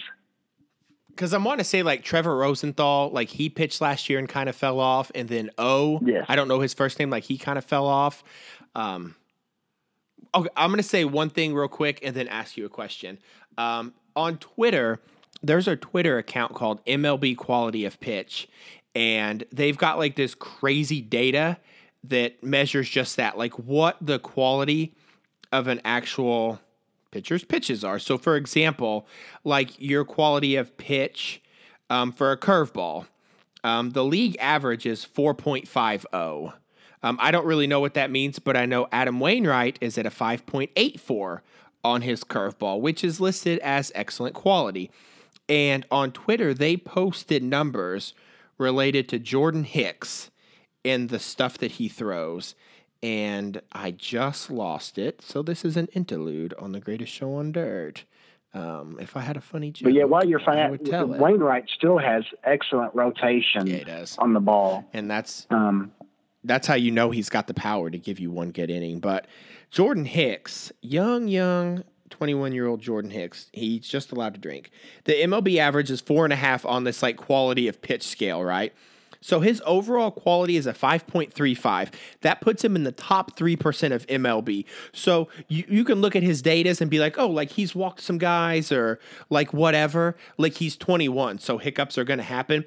But when he's on and the quality of his actual pitches, it's the top 3% of MLB. All MLB pitchers, top 3%. His velocity's obviously first. We already know that. But there's some pretty good stuff in here too, like his horizontal break on his pitches is a top 7%. And then like location, top 37%, vertical break, top 41%, low rise, top 27%. This kid, like deep data stuff with the way his ball moves, it's top notch right now. Yeah, and then and then you had, I think it was Todd Frazier who made the comment after facing the first time, said things like, "That's just not fair." He goes, what the hell? Frazier has seen a lot of pitchers. Frazier he's a veteran, and whenever he sees it, he's like, "That's just not fair." He goes, and just walked away from Hicks like, "Okay, this shouldn't happen." Yeah. Like, what in the world just happened? I think he looked back at Yachty and goes, "What the hell's this about? Like, what is this, man?" Like, this is a guy that I know has like been teammates with Aroldis Chapman on like two different occasions. So like he's seen fast stuff. And I think it was the splitter that he saw as well. And he was just like, what is this stuff? Like, I don't know what's happening right now, but like, I've never seen stuff like this in my life, man. Like he said, this isn't fair. He goes, this isn't fair. Like, I can't hit this stuff. I can't do my job right now. That's the stuff that makes it so fun to watch is when baseball players like recognize the good stuff and they're like, I can't deal with this in my life right now. Like, this is the worst. So what do your NL Central power rankings look like? Like, you got 5 teams. We know that the Reds are like the worst team in baseball. Like right now, like who is your number one? Who do you think is going to win this division? I still think it's going to be the Cubs who will take the Central. Mm-hmm. I do think the Cardinals and the Mets I think they're going to be the wild card teams. I still think the Cardinals are going to hit 90 wins, I believe. So the Cubs need to know that. Yeah, they may want to shoot for at least 9,500 wins because St. Louis is coming. The Brewers are not bad, and they're going to give the Cardinals a fit for that wild card. But I think pitching is what's going to separate the Brewers from the Cardinals. And I cannot believe they did not, as cheap as Jake Arrieta and as cheap as Lance Lynn was. Why the heck the Brewers didn't pick up one of those guys? They were there. And on top of that, Jimmy Nelson's going to come back before the year's up, I think. If they would have picked up one of those guys, because I said on the podcast, I thought Lance Lynn would have a better season than Jake Arrieta. And I kind of still think that, but I don't know yet. Yeah. But Lance Lynn signed for $12 million. Like, where were you at on that, guys? Like, you could have easily picked him up because, like, the Brewers have a guy named Josh Hader in the bullpen who throws literally looks like he's Andrew Miller out there, just with like longer hair. And so that's going to be an interesting one because, like, if Zach Davies pitches well, and then they've got that guy Brent Suter, who was a bullpen guy who I think can give you 5 good innings. And then Jimmy Nelson comes back. I mean, there's still like kind of some potential there to do some damage. And I know like the Brewers love to hit home runs. Like I think they lead the National League in home runs now. Last year at the All-Star break, I think they were leading the National League in home runs. Like, they can pound the ball, and they did just need some pitching. Yeah, and they've got plenty of offense. They got an outfield that is stacked. Yeah. They've got too many quality outfielders. They're going to have to set. Kane's going to have which Yelich is hurt for him. When he comes back, Kane's going to set. Santana's going to set. You've got too many good players to play in the outfield now. You do. For sure. They've got so much depth in their outfield right now. And realistically, I'd be probably looking to trade one of those guys for a pitcher. I figured they would do that. I figured they would do that with Domingo Santana. Like, I don't know if they could. I mean, I imagine they would probably like to get rid of Ryan Braun first. Like, nobody gets booed more in their home stadium. The older one, yeah. Ryan Braun is such a jerk, though. Like, he is a primo jerk of baseball. But, I mean, they got some studs. Even like a guy like Jonathan VR, I think had like an off year last year, but in 2016 had a really good season. I mean, they're pretty loaded, and I don't know who I think's gonna win the division. If I feel like today, the Cardinals finally got above 500, and part of me thinks in my head that the Cardinals are kind of having a delayed start because their pitching, like, what just wasn't ready yet. So, like, Carlos Martinez just pitched today, like, 7 innings of 2-hit ball, and you had told me that, like, he had some off-season stuff going on. So, like, Carlos Martinez is there as an ace. Like, he's an ace. Like, he's one of the best pitchers in the National League by far. And, like, he's the type of guy that if he's on, you can have him Madison Bumgarner your wild card game and just beat whoever you're pitching because he can throw you 120 pitches and just pitch the whole dang game. Like, that's what Carlos Martinez can do. But he's a little late to the party right now because he had some offseason stuff going on. Adam Wainwright gets hurt. So, like, that's a little bit of a shuffle. They have a bullpen that flutters at the end of last year. So, like, Greg Holland's coming in a little late. Then you got young Jordan Hicks who's got to kind of come into the zone. So, what makes me nervous about the Cardinals is I'm thinking, like, post-All-Star break that what's this starting rotation going to look like? Like, if Michael Wacha is just not going to do what you think he's going to do post-All-Star break, am I looking at Martinez, Wainwright, Weaver, Lizard King, Flaherty? And Lizard King's got good quality pitch stuff. He had a good start yesterday, and his quality of pitches on the website I just went to, like, he's doing good, even though the numbers might not show it because his first 2 starts weren't that good, you know? But when you're eating lizards, he probably had acid reflux, you know what I mean? Like, eating lizards. I don't know what to tell you, man. And he was adjusting. He's coming from Japan just like Ohtani did.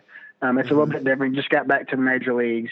But no, today I'm behind a game on Saturday, so I just watched him pitch today, and he looked good. His Who'd you watch pitch? I missed you. Who'd you say? Carlos? Michaelis. Oh, yeah. Yeah, but I mean, his control is there. Yeah. But yes, St. Louis's pitching is going to come around. But yeah, I think after the All-Star break, you're going to see Reyes, Flaherty. Yeah. Somebody's going to clear out for him, whether that be Michaelis or Wainwright or Wacha. I worry that it's going to be Wacha. I'd rather it not be, but I worry that it might be. He just has his control. He needs control, and he needs a solid. He's a ground ball pitcher. He needs ground outs or some short pop ups. And his control's not there, so he's not getting it. And the St. Louis's defense, well, it's better this year, but the corners still need some work. Martinez has never played first base in his life until this year. Crap. Don't even get me started on Jose Martinez. Unreal. He's 6'7". Like Aaron Judge gets like a lot of love because he's like 6'7" and as big as a house. Like Jose Martinez is a 27-year-old rookie who is absolutely raking in St. Louis right now. And I know I've got him on like one of my second fantasy baseball teams. And like I'm smoking you this week in fantasy baseball, but like I got Paul DeYoung, Tommy Pham, like those guys can hit some baseballs. And even if like Waka doesn't do what you think he's going to do, maybe he just goes to the bullpen when the playoffs start. I don't know. Yeah. And he certainly, he probably will. I don't know if they traded Shelby Miller, and I didn't think they'd do that. But they did. I guess they could trade him. Yeah, I guess. Well, he just wasn't going to. I mean, maybe they saw the writing on the wall because that was the guy that was picked that was like had number one stuff, right? And then. Oh yeah, he was supposed to be potential ace. Yeah. Yeah. But did you see Miles Michaelis' home run? Did you see his home run? Oh yeah, I couldn't believe it. I was like, "What the heck?" I think he had some funny post game comments. I wish I remember what they were, but I mean, I think he probably was like, "I guess I just got kind of lucky on that one. I don't know what happened, but." Well, I can't remember. His exit velocity, I think, was 108 or 109 miles an hour. Get out of here with that. And it had a higher exit velocity than I think Bryce Harper's first 4 or 5 home runs. That's ridiculous. I mean, he crushed that ball. I can't believe it. Only the Lizard King does something like that. Like the Japanese sensation that hits the first home run is Miles Michaelis and not Shohei Ohtani. Like what in the world just happened here? But like I think Babe Ruth. I called him the Babe Ruth of Jupiter because he's from Jupiter, Florida, where they play the spring training games for St. Louis. I think he's like, yeah, I'm happy to be playing in Jupiter because I'll just ride my bike to spring training. And I'm like, that's right, man. Never get too famous, keep riding that bike. But like, I think the Cubs will win the wild card. I don't think they'll win the division like the third year in a row. And I think it's because of what the Cardinals' second half can look like. But a common thing, like on Twitter, is like people are saying, if you're freaking out that the Cubs suck, like you're just a fair weather fan, like get out of here, right? So if you go on any sort of social media and say you're worried about the Cubs' performance, you're going to get crucified. Like people are going to punch you in the face and you're going to have to delete your Twitter and just make up a new one. But like what makes me nervous about the Cubs are like a few things. One, I watched a lot of White Sox baseball last year, so I saw Jose Quintana pitch a lot. And there's a lot of stuff that made me nervous about him. So, for example, even Hawk Harrelson can call a baseball game. You can call him a homer, a grumpy old man, whatever you want, but he knows his baseball players. And one of the things he talked about with Quintana is he's not good when guys get on base. And you would see that with Quintana last year when he was with the White Sox, where like guys would get on base and then they would hit him and they would just clobber him. And there are a lot of lingering like side effects with this Cubs team that we saw in 2017 that are still happening in 2018. So, for example, like last year, teams that were like under 500, the Cubs were only 2 games above 500 when they played them. The Cubs had a lot of starting pitching problems last year, and this year a lot of those problems are carrying out. So we're still seeing like a shaky Jose Quintana. You've got a consistent Kyle Hendricks.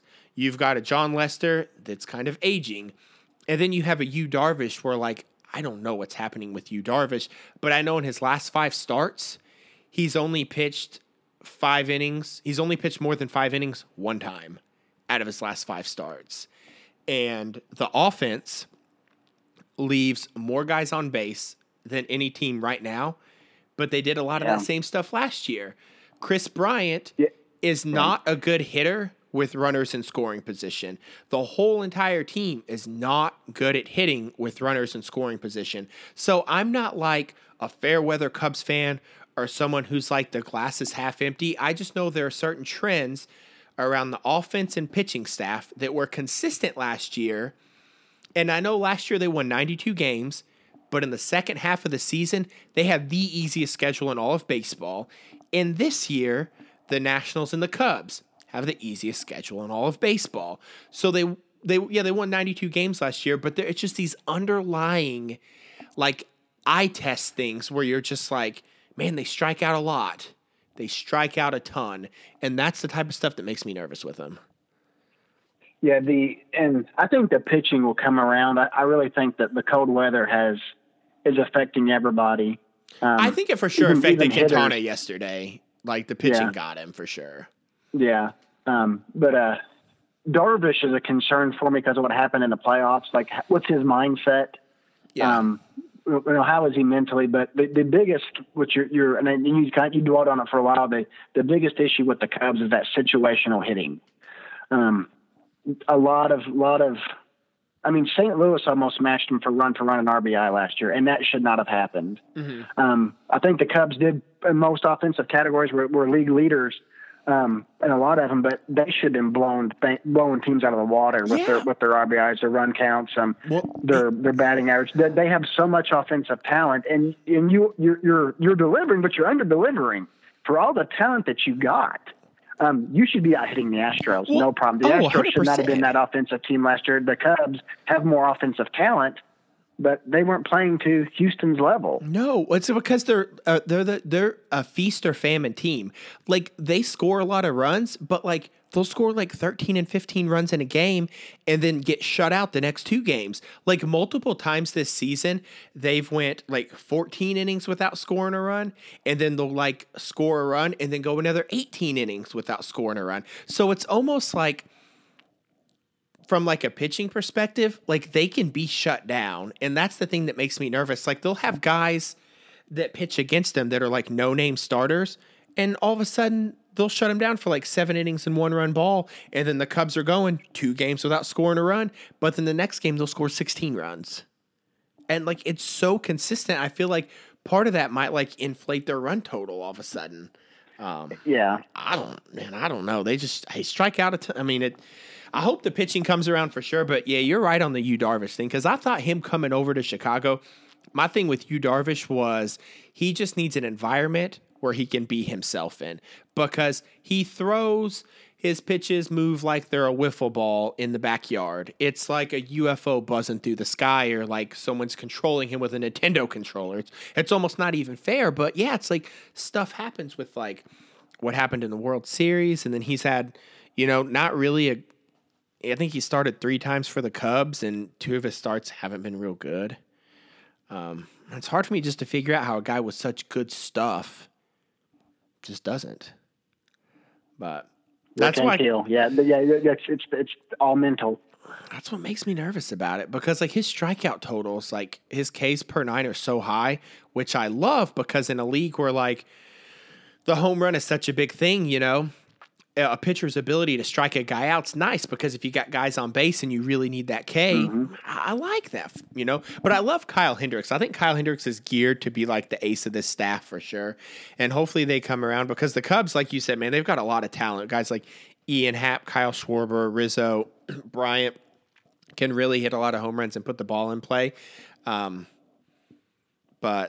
the Cardinals make me a little nervous. The Pirates, I don't think they scare me a whole lot, because I don't think they have the pitching for it. The Pirates got off to a real good start. And the last 10 games are still good. I think they've won 7 out of their last 10. But they're playing Miami right now. Do you want to know what's crazy? Yeah. But what's crazy about the Pirates though is I think they have a really good offense. Like, Colin Moran's the guy they got in that in the Garrett Cole deal. Colin Moran can hit a baseball. Corey Dickerson, they somehow scraped off the waiver market, who hit like nearly 30 home runs last year, who's hitting really good. Then like Josh Bell, Josh Harrison, Starling Marte. I mean, like, I know like they sold off last year, but I begin to wonder if like that Garrett Cole and Andrew McCutchen letting those guys go maybe wasn't a bad thing, because they got some pretty decent stuff in return. And I haven't had time to research it, but somebody tweeted out on Twitter for like a podcast or something listen to, because apparently there's a lot of talk in the Pirates clubhouse how the dynamic is so much better now that McCutchen and Garrett Cole are gone. I don't know if I believe that yet or not because I haven't read it, but I've at least got reason to believe that the clubhouse is in pretty good shape. And if the owner of the Pirates will allow the GM to kind of spend some money, they could be good because I think they got the young hitters for it. And then the Reds, they're a dumpster fire.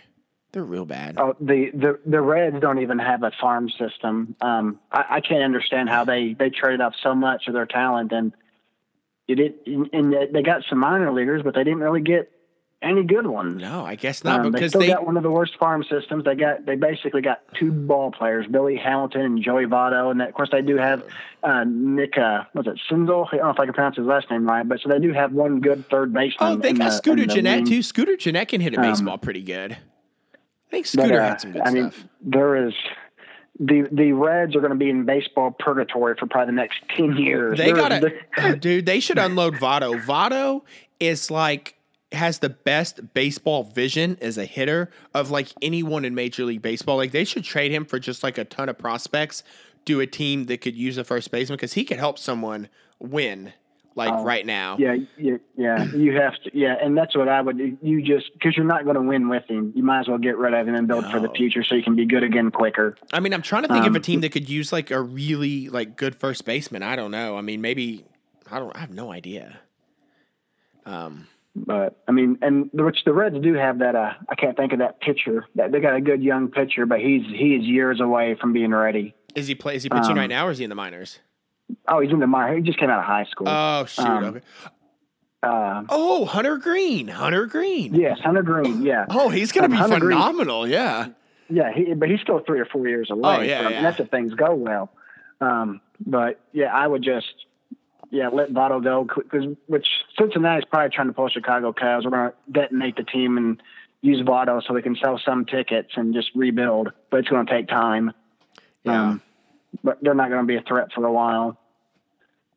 That's all right. I just feel bad for the Reds fans, I guess. I don't know. I get mixed. I get mixed sometimes when I think about these tanking rebuilds and stuff like that. Where I don't know sometimes how much I like them or if I don't. I don't know because some teams win and they never do the full tear down and rebuild, but then other teams I guess just feel the need to do it. I don't know why.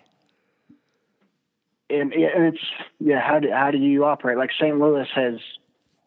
Worst case now they're 500 for a couple of years, and all of a sudden they're contenders again. Honestly, I feel like the Pittsburgh Pirates could do that. I love the Pittsburgh Pirates lineup. Man, I do. Their offense, I love it. I love the guys they got. I think they're young, and I think if their guy ever wanted to do something, if they could just develop some pitching or get some pitching, they might be doing all right. But yeah, Cardinals never have to do that sort of stuff. I mean, the Yankees didn't, but they've got the payroll for it. I commend the Giants for not breaking it down. Man, I think it's great for a fan base to have some sort of faith in your team. Because I know when the Pirates offloaded, Pirates fans were trying to start a petition so the owner would sell the team because there's no trust in it anymore after what the Marlins have done so many years. And then a lot of people not liking the way Derek Jeter's doing things. Fans are smarter than ever, and they don't really take that crap anymore, But who knows? But hey, man, we're at an hour and 37, so I should probably let you go, man. I know you're a T-ball coach. You got a lot to do. Thanks for not beating me up, man, on the podcast. I didn't know if you were gonna talk about me sleepwalking or peeing in the toy box or any of that sort of stuff. But I will. I did use you in one of my sermons last week. Yes. What'd you say? Tell me what you said. It was the conversation which for the audience, my brother Quentin. Oh my gosh, you told him my name too. I'm so excited for this. Lots of sleep. A ton, man. And he would say a lot of weird stuff in his sleep, and you couldn't wake him up. But I come home from we're both working, and this was before the day of cell phones, so we had a landline in our bedroom. Yes. We paid extra for the caller ID, and I came home from work, and I seen my best friend had called. So I wake him up. I shake him Quentin, what Bryce want? He's like, when? Did you answer the phone when Bryce called? He's like, yeah. Well, what did he want? And Quentin goes, what did who want? Bryce, what did he say to you? And then you just laid down. Didn't answer my question. So I started shaking you again, Quentin, did you talk to Bryce? Yeah. What did he want? What did who won? Bryce. When? Like just 15 minutes ago, when you thought, but you just couldn't have a conversation with the guy. I did a lot of sleep talking, man. I feel like one time, like Andy Knepler, like knocked on the window, and like I looked at him and went back to bed, and then like remember we were watching like Pulp Fiction, and I started like talking in my sleep or something like that. Oh yeah. Yeah, there was I think it was during the when Samuel Jackson, the Hawaiian burger scene where he's drinking through the Coke and yelling, ends up shooting a guy. At that moment, you're asleep in front of the TV, and you had a friend standing there, and all of a sudden in your sleep, you go, Glock, Glock, Glock. I just kept you, fool. Of course, I think you may have actually cursed at that point. But probably. Probably. I mean, because around that time, like, I was watching a lot of, like, Pulp Fiction, but I was also, like, heavily binging, like, Friday, because there was one summer where I discovered the movie Friday, and I watched it, like, 100 times. And, like, my favorite term was to tell someone they were about to get dealt with. And I was like, you about to get dealt with, son. And, like, that was my thing because I thought I was real cool, but, like, I couldn't beat anyone up. What am I saying? But I loved Friday, man. That was it. But I'm sorry I threw your He-Man toys in there, man. I don't know if I've ever issued you a formal apology for, like, ruining that sort of stuff. But I don't think so. It's usually one of those things that you're like, really proud of. Like, hey, He-Man, my brother had all these He-Man toys. All of them. I fed them to the dogs. I gave them to the dogs. Man, we're going to have a lot of fun stories that are come out on this podcast. Man, dude, thank you so much for taking the time to do this, man. I know like you're super busy. Dude, this was so fun. Like, out of anyone I could think that I would want to talk baseball with, like, over and over again, like, it would be you. And plus, like, I know there's going to be a lot of, like, brotherly stories coming up, like TPing people's houses and stuff like that. So, like, I'm super excited for it. And, yeah, man, I guess we'll end this thing, man. You don't have to hang up, dude. I'm just going to, like, hit stop for a second. But okay. I'll give, like, an outro, man. Thank you, everybody, for listening to The Greatest Show on Dirt. This is Quentin. This is my brother, Jonathan. And we'll do this again. But other than that, we'll see you guys next time. Thanks for listening.